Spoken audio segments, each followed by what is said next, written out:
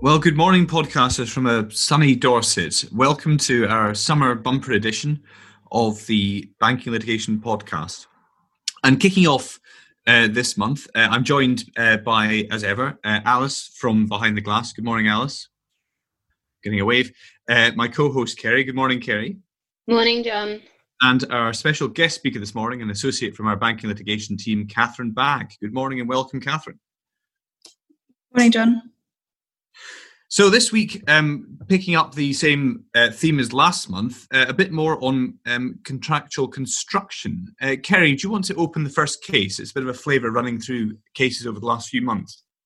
Yes, certainly. So this is the case of Umrish and Gill, which centres on the enforceability of personal guarantees.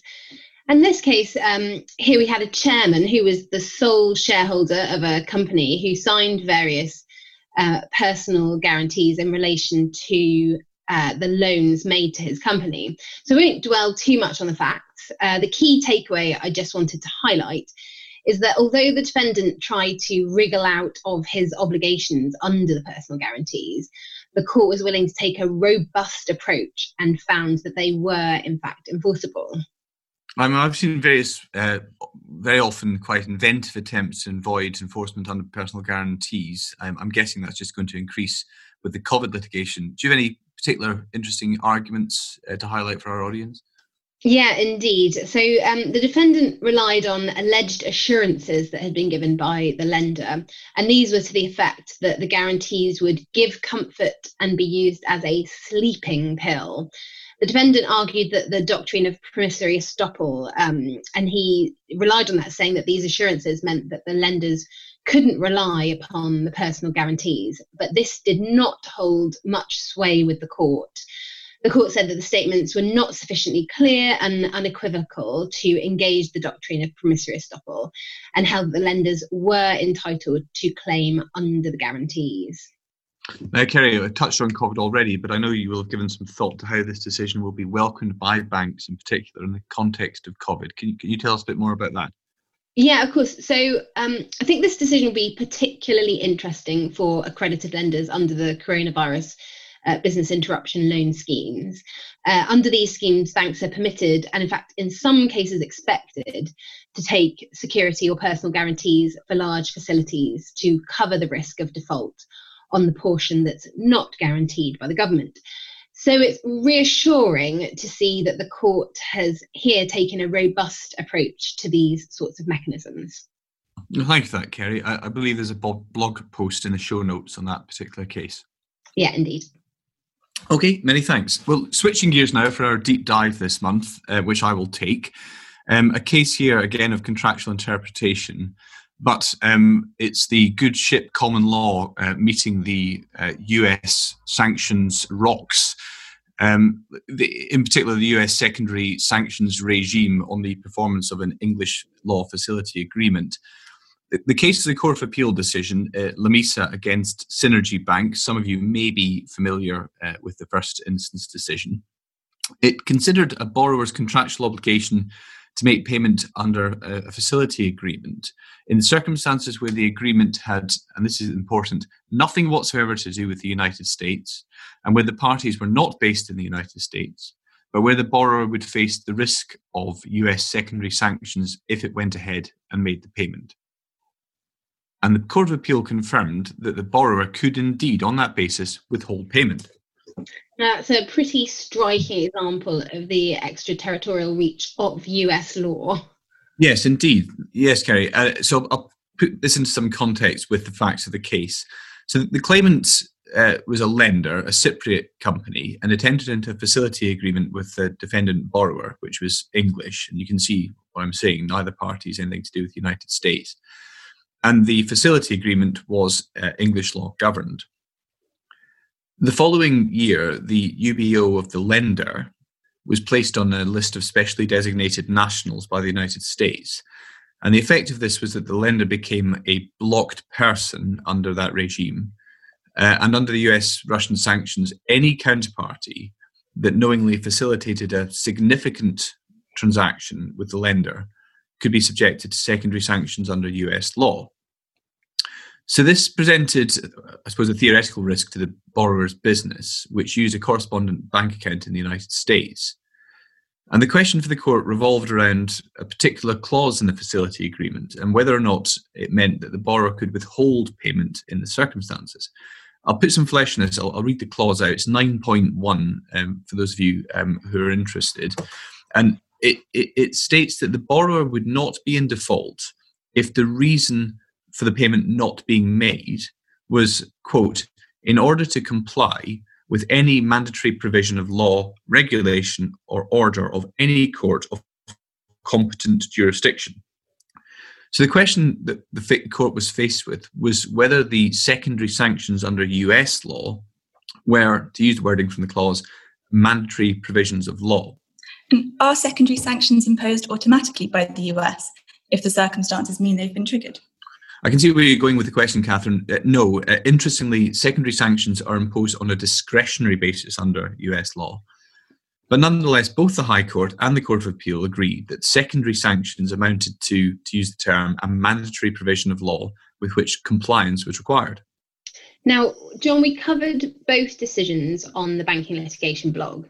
And the High Court really saw this as a contractual interpretation case that was limited to its specific background facts. Can you talk us through the key ways in which the approach by the Court of Appeal differed? Yes, of course, gladly. Unlike the first instance decision, the Court of Appeal emphasised that the relevant clause was a standard term and that the factual background had a much more limited, if any, role to play in the interpretation. You might have your own views on that, but in any event, the key point is rather than concentrating on the specific intentions of the parties, which is what happened at first instance, the Court of Appeal looked at the more general context of agreements for the provision of Tier 2 capital within the EU, which was the borrower's purpose for the funds in this particular case. For agreements of this type, the Court thought that the result effectively balanced the competing interests of the lender to be paid timorously against the borrower's ability to delay in making payment where it would be illegal and affect the borrower's ability to conduct its ordinary business. So could the result in the Court of Appeal have wider implications than it first seemed from the High Court decision? Well, yes, hence my sotto voce point, at least for the interpretation of similar clauses and similar agreements. I think from a drafting perspective, it really does emphasise the need for parties to think about the potential impact of extraterritorial sanctions regimes and to include a clear contractual allocation of risk. It's not ideal, to be honest, in this type of scenario to be arguing over a standard form clause. But look, it's interesting. It may be confined to its facts, but as ever, there's a link to the blog post in the show notes, and I'd urge you to have a look at it. Okay, moving on from contractual construction now to the ever-evolving world of legal privilege. Catherine, you're going to talk us through two, I think, new and interesting cases. Yeah, thanks, John. I'll start with the case of A&B, which was a High Court decision on the question of privilege in a regulatory context. There have been a few interesting decisions looking at this aspect of privilege recently. I enjoyed your podcast coverage of the Court of Appeal's decision in Sports Direct and FRC earlier this year. Thank you, Catherine. That was in April, I believe, our first podcast in lockdown. Yeah, well, this is the latest instalment of cases on this theme. So as a reminder, this is where we are looking at compulsory disclosure of documents by a regulated person to a regulator, and whether or not those documents can be withheld on the grounds of privilege. In A&B, the context was a regulatory investigation by the Financial Reporting Council, or FRC, into an auditor. And here, the FRC issued a document compulsion notice to the auditor, seeking documents ultimately belonging to the auditor's client. And this is where it gets interesting and a bit tricky. The client claimed that the documents were privileged and should not be handed over to the FRC, but the auditor did not agree with its client that privilege applied. So the issue for the court was, who has to make the decision about whether the documents attract privilege in this kind of scenario? The regulated person, i.e. the auditor, or the client? And here, the court held that the auditor had to form its own view on whether documents were privileged, regardless of who the privilege belonged to. This was because the duty to disclose was on the auditor, so the auditor had to make its own independent assessment of whether privilege applied. It was insufficient to simply say that the client had asserted privilege. So Catherine, obviously the case involves the FRC and an investigation into an auditor, but can you tell us a bit more about how the read across to a financial services context works? Yeah, of course. So in the context of the FCA's powers to compel a regulated person to disclose documents, the question would be whether the client's documents are protected items under Section 413 of FISMA. Applying the A and B decision in this context, it means that the regulated person will need to be the one to make the call on whether the documents fall under the Section 413 exemption. It would not be enough to refuse to produce documents on the grounds that a claim to privilege has been or could be asserted by a client. Well, thank you for that, Catherine. Again, a link in the show notes to our blog post. But staying on the theme of privilege, it may be a little early for the fruit harvest, albeit there's lots of combines on the road down here. But here we're talking about cherry picking, I believe. Is that right? Very seasonal. Yes, that's right. The second case I have is PCP and Barclays, which, as you say, is about the cherry picking rule, otherwise known as the principle of collateral waiver. I think I prefer cherry picking. For the benefit of the audience, can you tell us, just remind us what the principle is? Yep.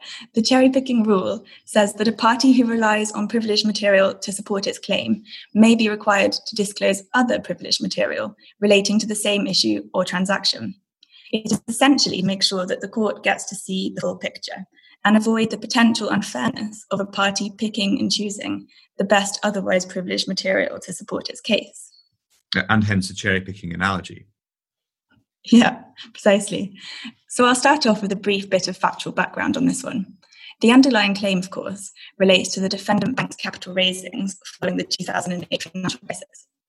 Prior to the civil action between the bank and PCP, the SFO brought criminal charges against the bank and certain of its senior executives. As most of our listeners will know, the charges against the bank were ultimately dismissed and the senior executives acquitted. However, as part of the criminal investigation, the bank provided certain documents to the SFO under a limited waiver of privilege. In particular, advice received by the bank from its lawyers that certain transactions were lawful and not a sham. These documents were then relied on by the SFO in the context of criminal proceedings. The civil proceedings then came along, and the bank relied on those same documents in its witness statements and opening statement at trial. And considering the question of waiver, the court took a very expansive view and said that the references to the contemporaneous legal advice meant there had been a broad waiver of privilege over all communications with the lawyers relating to the transactions in question. So the fact that the documents had lost their privilege before they were deployed in the civil proceedings, that didn't matter? Yeah, exactly. The court rejected the bank's argument to that effect. And this could lead to a slightly odd situation for financial institutions. It might be that privileged documents are put in the public domain through criminal or regulatory investigations, but that these documents cannot be relied on by the bank in follow-on civil proceedings because of the risk that this would waive privilege in a broader set of privileged communications. A surprisingly broad interpretation of the rule there, Catherine, and something that perhaps our podcasters would like to consider. We have a show note link as ever if you'd like to read further detail. And now, moving away from privilege, I have a very short update, hot off the press from the Supreme Court on the subject of reflective loss.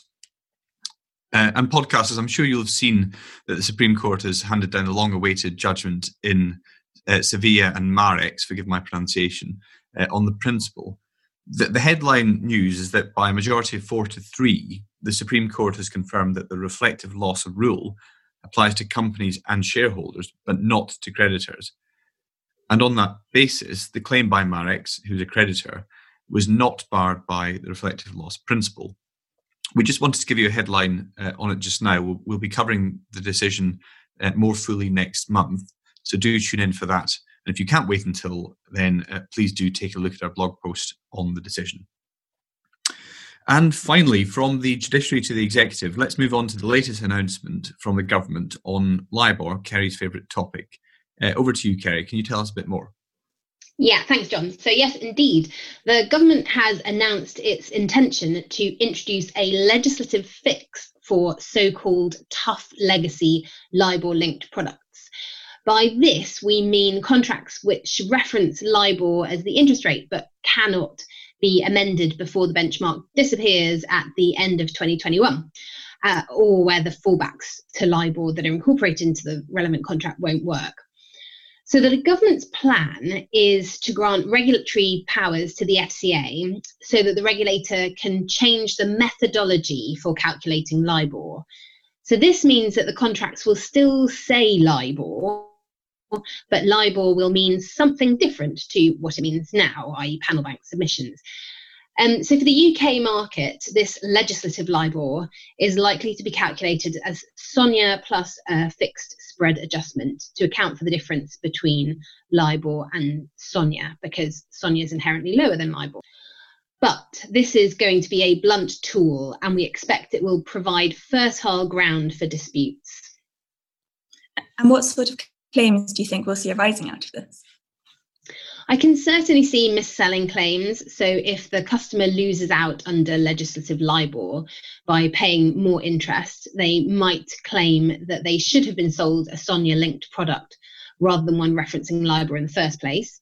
Or even the opposite scenario, where a contract was actively switched away, so properly amended from LIBOR, but the customer would have been better off, in fact, under legislative LIBOR. The overall message is that the legislative solution raises a number of significant risks, and contracting parties would be unwise to take their foot off the pedal of transition efforts. We're watching LIBOR developments very closely, so please do read our blog post on this development and continuing for further details. Thank you, Kerry. The saga does roll on. Well, look, that's all we have time for this month. I mean, no matter how many of these we do, I'm fascinated by the fact that we keep coming back to the basics of contractual interpretation, privilege, and this month reflective loss. I certainly find it interesting, and I hope our podcasters continue to as well. But look, thank you very much to our guest speaker, Catherine. Thank you, Catherine, and do come again. Thank you to my co-host, Kerry, for a beautifully presented show as always, and to Alice for making it all happen behind the glass. Thank you very much from me. Have a lovely summer, and we'll speak to you again very shortly.